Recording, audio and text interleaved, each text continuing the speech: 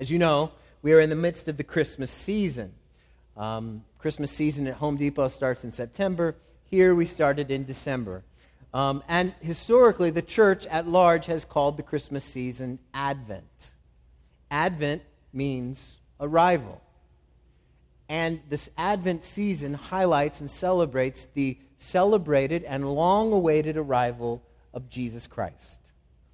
This month, we're going to observe Advent by listening to some of the songs of the book of Luke. Luke has songs bursting out in the first 2 chapters. We're going to hear songs of the arriving Savior, and I hope we gain something that, if you're like me, you might have lost. You see, I think one of the things that we as believers, and even people who are not followers of Jesus, don't have is awe at the time of Advent. Now, by awe, I don't mean, awe, isn't that cute when you see a calendar with puppies on it, but awe, like awe, as in wonder and amazement. We can be so used to the Christmas story that the visitation of God as man to earth, to the world He created as a creature, does not cause us to marvel. We set up our nativity scenes, we sing, "O Little Town of Bethlehem," and we count as unexceptional that God would visit mankind as a baby. But it's not. It's not unexceptional. It's miraculous and amazing. And we're going to remember that this year, this December. Advent is the celebration of Jesus who raided our dark world. If there's one thing we can agree on is that we live in a dark world. And for most of history, December was a dark month. December was not the month that Jesus Christ entered the world He created. It was not the month that a young mother cried out in anguish as she gave birth to her first baby boy without the comfort of her mother. It was not the month that the child breathed his first breath of this broken atmosphere. It was not the month that the cries of this newborn rung out and disturbed the Bethlehem livestock. It was not the month that God became man to rescue man. But December is a great month to celebrate the fact that heaven invaded earth, because December is the darkest month of the year. In the ancient world, before the advent of electric lights, not only would the temperature drop when the sun went down, but all light went away. And as you know, darkness conceals all manner of threats. But at Christmas time, at the Advent, we sing about the light of the world coming into our world. Even the youngest child among us knows that darkness can be pierced by just the faintest of lights. Darkness never consumes light. Light always shines. Advent celebrates the light of Christ in our world. Advent is something worth singing about.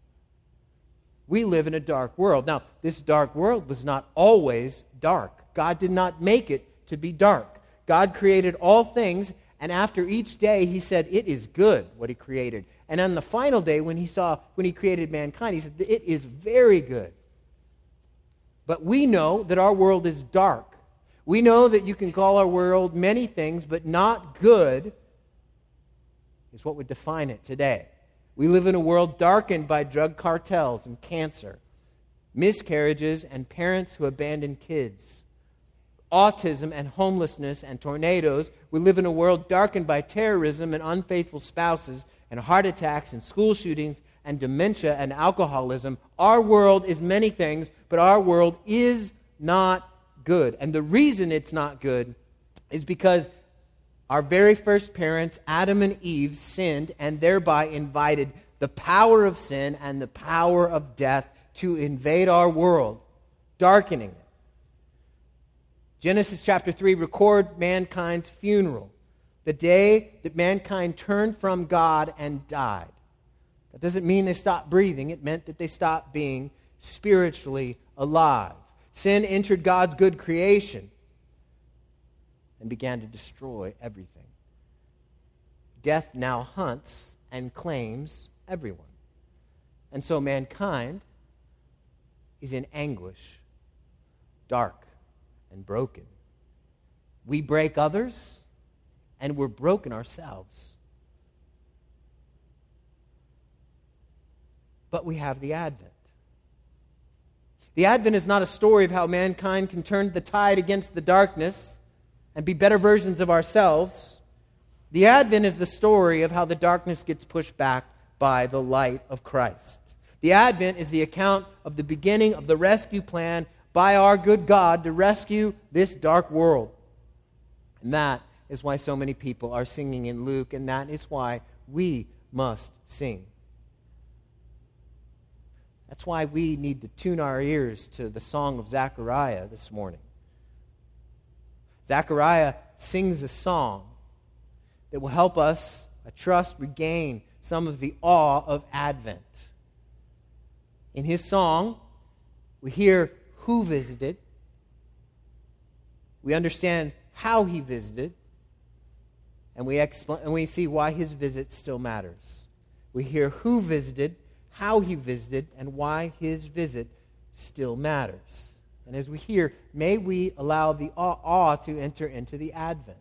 You see, because the Advent says sin and death and darkness and decay and brokenness will not have the final say. I'm going to read, beginning in Luke chapter 1, verse 67, and I'll read all the way down to verse 79. If you have a Bible, follow along with me.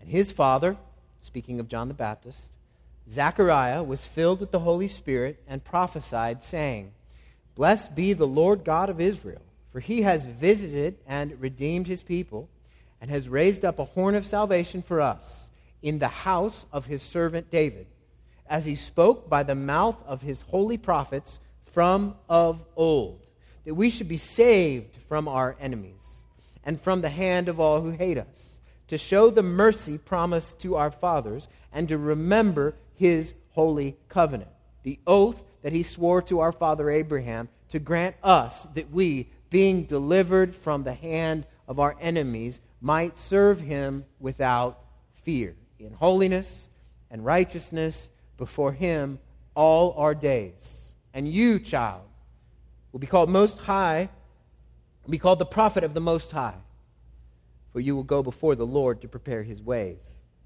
to give knowledge of salvation to his people in the forgiveness of their sins, because of the tender mercy of our God, whereby the sunrise shall visit us from on high, to give light to those who sit in darkness and in the shadow of death, to guide our feet in the way of peace." Let's pray before we start.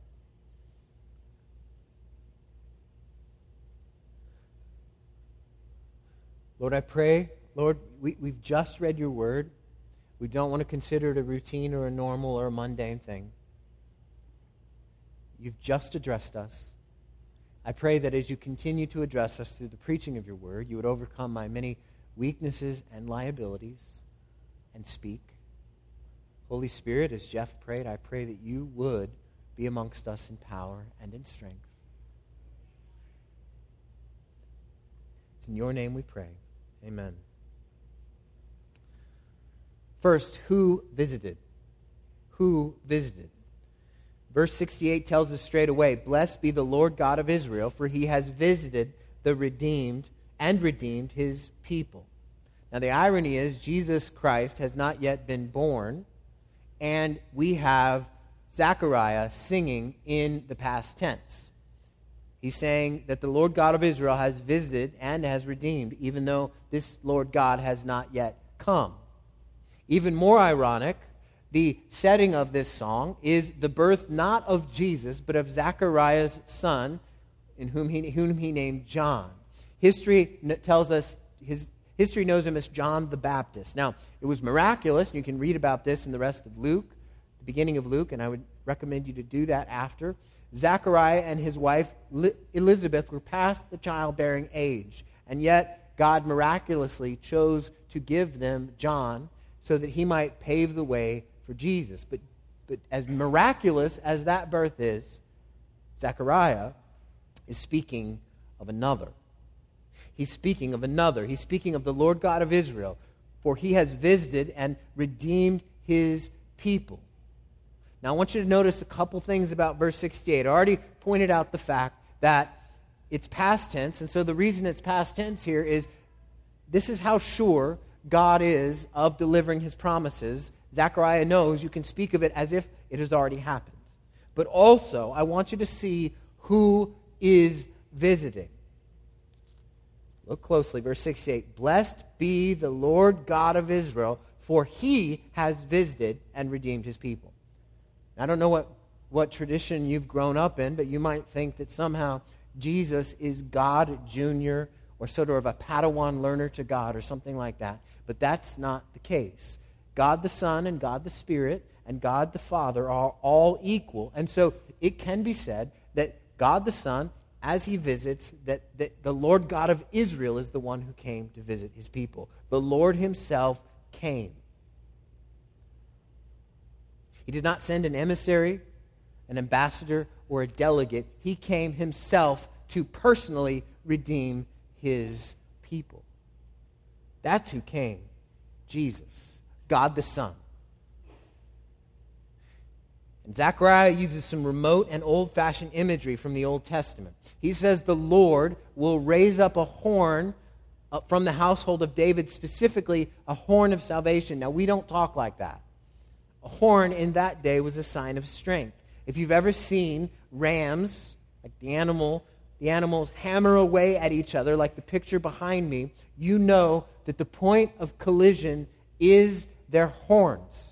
Their horns bang into each other again and again and again. They don't hit hind legs or forelegs or flanks. They hit horns, bam, bam, bam, to fight. We might use the language raise up a sword or raise up a gun with the same kind of imagery. But Zechariah is singing about the Lord raising up a horn of salvation. Now, horns are usually a sign of war. This is different. Zechariah sings of a new weapon. But this weapon would be used as a means of salvation, not of warfare. And this weapon would come, this blessing, this salvation would come from the fallen household of David. God promised way back in 2 Samuel chapter 7 and in Genesis 3 before that. He said, I will raise up your offspring after you, speaking to David, who shall come from your body, and I will establish his kingdom. For he shall build a house for my name, and I will establish the throne of his kingdom forever. And this is what Zechariah is singing about. Notice God comes and does this fulfillment himself. He does not send instructions on how to save ourselves. He does not show us the way. He comes to personally redeem and save his people. That's part of the wonder of the Advent, the wonder of this season. God has come. The Most High God has come. And he has come to personally save. The wonder of Christmas is that God became a man to save mankind. And one of the reasons I think we lose the awe of Advent is because we don't think it's an amazing thing for God to become a person like us. We don't think that it's amazing or a miracle to have God the Son become the Son of Man. We don't think it's amazing for the immortal one to put on mortality. We don't think it's amazing for the Ancient of Days to have a birthday. We don't think it's amazing for the breath of life to draw a first breath. We don't think it's amazing for the Word to become a speechless baby. But it is. It's a wonder that we ought not to get over. It's a wonder that we must recognize. God has become man. The one who said to Job, "Where were you when I laid the foundation of the earth?" was now laid in the earth he founded. The one who said, "Where were you when the morning stars sang together with all the sons of God and shouted for joy. That one was now under the stars with the sons of men, not noticing him and not singing for joy. The one who says, where were you? Or who are you? Can you shut the sea with the doors that burst out from the womb? This is the one who was shut in the virgin's womb and clothed with cheap cloths and a swaddle and put in a manger. The one who commands the morning and causes the dawn to know its place. This one took his place in a cattle stall, in a feeding trough. The one who puts limits on the oceans and the seas, saying, this far you may go and no farther. This one prescribed new limits for his glory, hidden in the weakness of a baby, saying to his glory, this far you may come and no further. This one walked the dust of earth. Why? For salvation. Verse 69, and has raised up a horn of salvation for us. Jesus is that means of salvation. Sin and death cannot have the final say. Who visited? Jesus. The horn of salvation. Just as remarkable as who came to visit, how he came ought to instill us with awe as well. How did he visit? Now let's think about this. Remember we said at the beginning, our world is dark, our world is broken, our world is in need of repair. Whenever you walk into a situation that's broken and in need of repair, what do? How do you enter your 9-year-old child's room when it's not clean, even though you've been asking all week? How do you come to work when the people who are working with you or for you on a big project don't pull their weight? How do you come in when you hear that the nursing home that your mother is at is not treating her right? How do you come when you find out that a doctor has botched your care? How do you go? How do you come to your daughter's school when you find out that she's being bullied? In other words, how do you come when you want to make things right? I know how I would come. Ready to fight. Ready to fight. That's how we ought to expect him to come. I would expect him to come in a blazing chariot pulled by horses flying on lightning, burning up the sky. I would expect him to come arrayed for battle, shining as bright as the sun. I would expect him to come calling out with the voice like the sound of mighty rushing waters, challenging all his enemies to come to him. I would expect him to come followed by a host of fighting angels. I would expect him to come brandishing a flaming sword, looking to strike down any who stand in his way. I would expect him to come like that, because if I had the power, that's how I would come. Instead, he expresses his power through mercy. Through mercy. Through salvation. Look at verse 72. He comes, what? To show the mercy promised to our fathers and to remember his holy covenant. He has the strength to come in mercy. He came not to punish the disobedient, but to redeem the broken. That alone is awe-inspiring. The Lord who knows you and all things you've ever done and everything you will do has come not to break you, but to fix you, to redeem you, to purchase you. He came, verse 71, that we should be saved from our enemies. Now, our enemies is not some other nation, nor is it somebody out there who sends threats to us. Our great enemies are the power of sin and death. The rescue mission that Jesus has undertaken is the most audacious in all of history. These aren't mere human enemies or spiritual enemies or great armies, but the power of sin and death. The enemies he came to defeat are enemies that we have no power against on our own. We are powerless against sin and death. If you doubt that, consider this: everybody dies and everybody sins.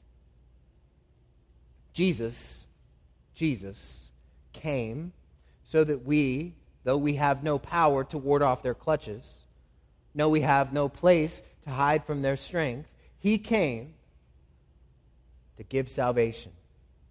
He came to save us from these enemies. He came to show us mercy. You know what mercy is? Mercy means not being treated as we deserve. Not being treated as we deserve. You know how we deserve to be treated? An eye for an eye, tooth for tooth. Instead, he came redeeming and not reprimanding. He came saving and not punishing. He came to be merciful and not vengeful. He came to forgive and not condemn. He came to give light and not to thrust into darkness. He came, verse 79, to give light to those who sit in darkness and in the shadow of death. That's us.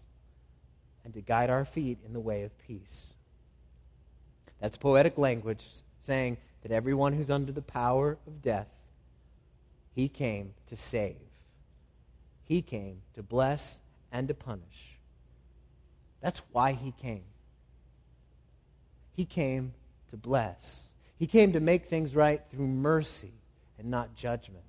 He came to make things right by offering himself instead of calling us to account. And he came as a baby. He came in the normal way everyone comes into the world. He didn't come from a spaceship in the sky. He came like everyone else, just like you. He came like you. It's not remarkable that you came from your mother's womb, but it is remarkable that God the Son did. Jesus, this wriggling, helpless baby, laid in an animal feeding trough, he is the one who was the horn of salvation that would save a people. This unique visitation demanded a proclamation, but not many were singing.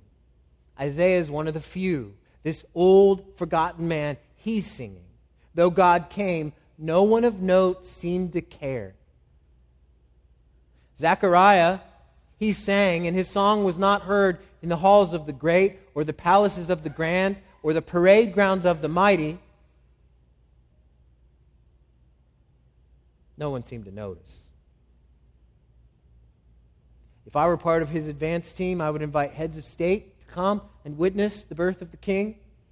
I would invite Fortune 100 business leaders. I would invite university presidents and Nobel Prize winners, the Hollywood elite. I would invite high-powered scientists and religious leaders of all kinds. I would invite a group of poet laureates. But he didn't come that way. The influential didn't take note.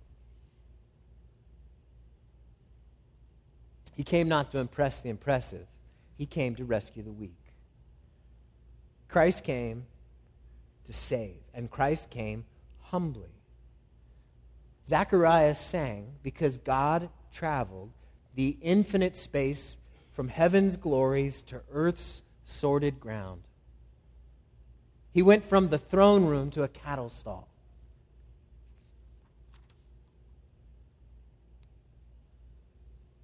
That alone ought to inspire wonder.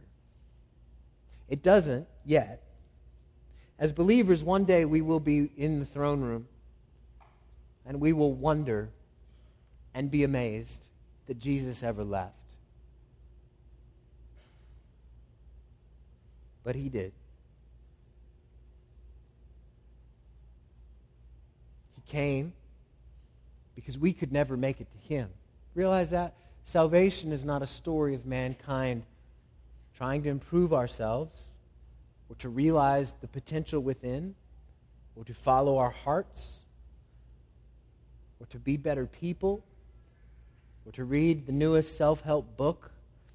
The salvation Jesus offers is one that he gives completely. The story of the Advent is not one that talks about the potential of mankind. The story of the Advent is one that talks about the mercy of God Most High. And that ought to give us wonder. The one that was above came to earth to walk this earth just like us. The one who rides on the clouds walked the same kind of roads we've walked. The one that has transcendent glory came close to us in a stable, in the way all babies came, and his first nap was in a feeding trough. Those of you who are parents, let me ask you this. Have you ever been at the hospital and said, listen, I appreciate the bed you've offered my baby, but I'd like to go to the local farm and put the baby there? No, of course not. It'd be ridiculous. You'd be arrested. But yet, Jesus was laid in a feeding trough. Unto us, this Savior is born. Unto us, this is the Savior who carried our sins. Unto us, this Savior, he was torn by wrath. Unto us, this Savior died. Unto us, our Savior lives again. Who came? Jesus. He came, and he came to rescue. How did he come? With mercy. Why does his visit still matter? Why does his visit still matter? You see, Christmas is not just something from the past that we get to celebrate and put up decorations and have light, which is fun. But Christmas trumpets Jesus, who's come to make a way for us. You see, not only does his visit still matter, it matters for you. Think of the religious traditions in the world. All of them have some great teacher, some wise person, some mighty and majestic individual. But they're always up there, far away, remote. And you have to do all kinds of different religious traditions. You have to say the right prayers, offer the right sacrifices, be a good kind of person to reach this God. But I want you to notice what Jesus did that's completely different. He came into our brokenness to be with us. That's not done. There's no account that Zeus ever did that. Zeus is up in heaven throwing down lightning bolts. Not heaven, but wherever he is, Olympus or whatever that is, throwing lightning bolts down. Jesus came to be amongst his people. Why? Verse 78, because of the tender mercy of our God, whereby the sunrise shall visit us from on high, to give light. Isn't that a picture? The sunrise, to give light to those who sit in darkness and in the shadow of death. Our God, Jesus Christ, has entered our brokenness. He came to rescue. He did not leave us alone in the darkness. He came to rescue. He came to redeem. He came to broken people so that we might, though we experience deep grief, that we might be able to experience his mercy. Have you ever had a situation in your life where you experience deep grief? Something you can't express. And you don't know how you're going to make it through the next minute, much less the next hour, day, or week. A lot of times, when you experience grief, people don't know what to say. They don't know how to say it, so they kind of stay away from you because they feel awkward.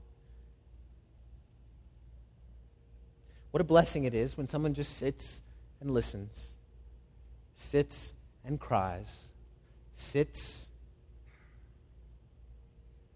and is just there. You see, in moments of grief, we don't need answers. We just need someone there with us to walk with us and cry with us.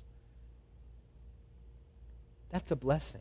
And I want you to see that blessing, we see Jesus doing that very thing. In our grief, in our brokenness, in our hardships, he does not stand off and stand up up in heaven and say, listen, go to the right, go to the left. No, he comes to us. That's part of the awe of Advent. He entered our broken world to impact us each individually. He came to guide us each into the way of peace. His visit still matters, and it still matters for you. He has come to you in your brokenness. Where are you broken? What regrets do you carry from the past?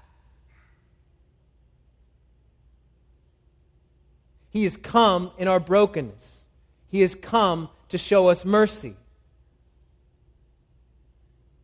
Where do you feel the weight of brokenness? In a past abortion? In a past divorce? Alcohol? Neglect? Fear? Listen, Jesus didn't run away from any of those things. He came and meets us in our brokenness and says, I will purchase you as my own. I will be broken for you so that you can come to me and experience life.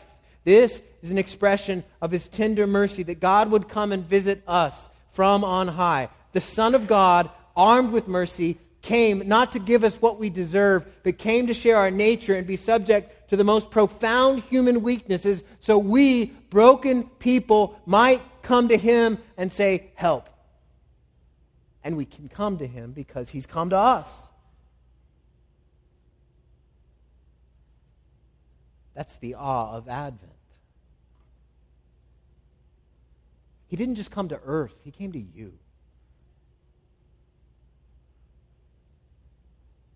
If you're here and you're not a follower of Jesus, talk to somebody you know afterwards who is. Jesus has entered into your broken life and offers salvation and mercy. He offers life and hope.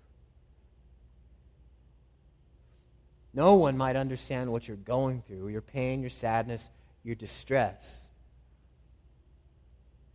But Jesus meets us in our pain and our sadness and our distress. He is tender and understanding.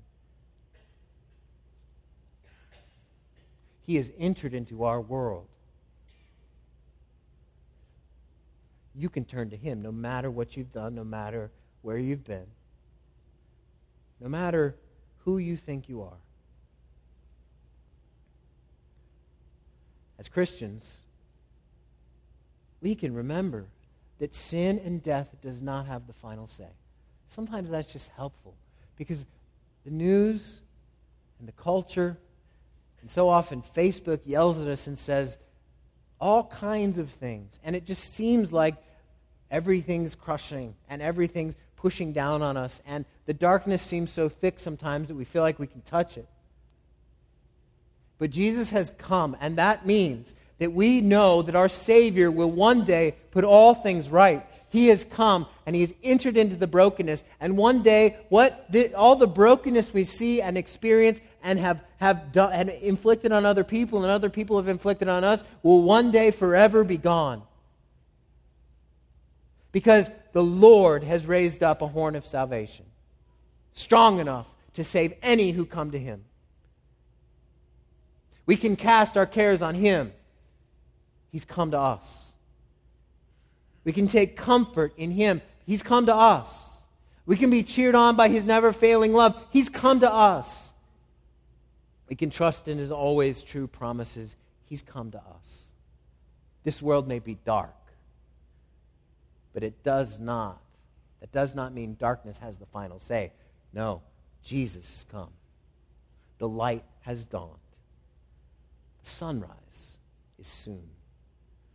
Let's pray.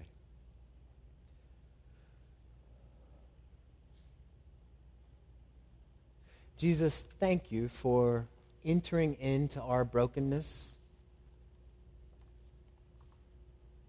our hardships, our failures, our flaws, Lord. And I just pray You would, I don't know all the weight everybody's carrying here today. And when we carry weight and grief and fear and are afflicted in different ways, it can feel so very lonely. Lord, I pray that Advent would remind us that You have come to us.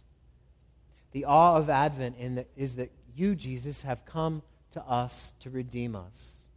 And You came not to punish, but to bless. And You came to enter into our brokenness. Lord Jesus, we're grateful that that's the reality that we celebrate here at the Advent season. And may we be filled with awe for that reality. And consider it an amazing thing that you did what you did.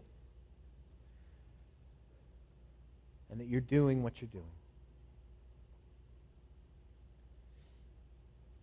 I pray specifically for people who feel the brokenness of the season, if they're not with somebody they wished they were, or have lost other people in their lives to death, or other kinds of brokenness. Lord, I pray that you would comfort and bless them. Jesus, thank you for not leaving us to our own devices, but thank you for coming and rescuing. It's in your name, Jesus Christ, the light of the world, that we pray. Amen.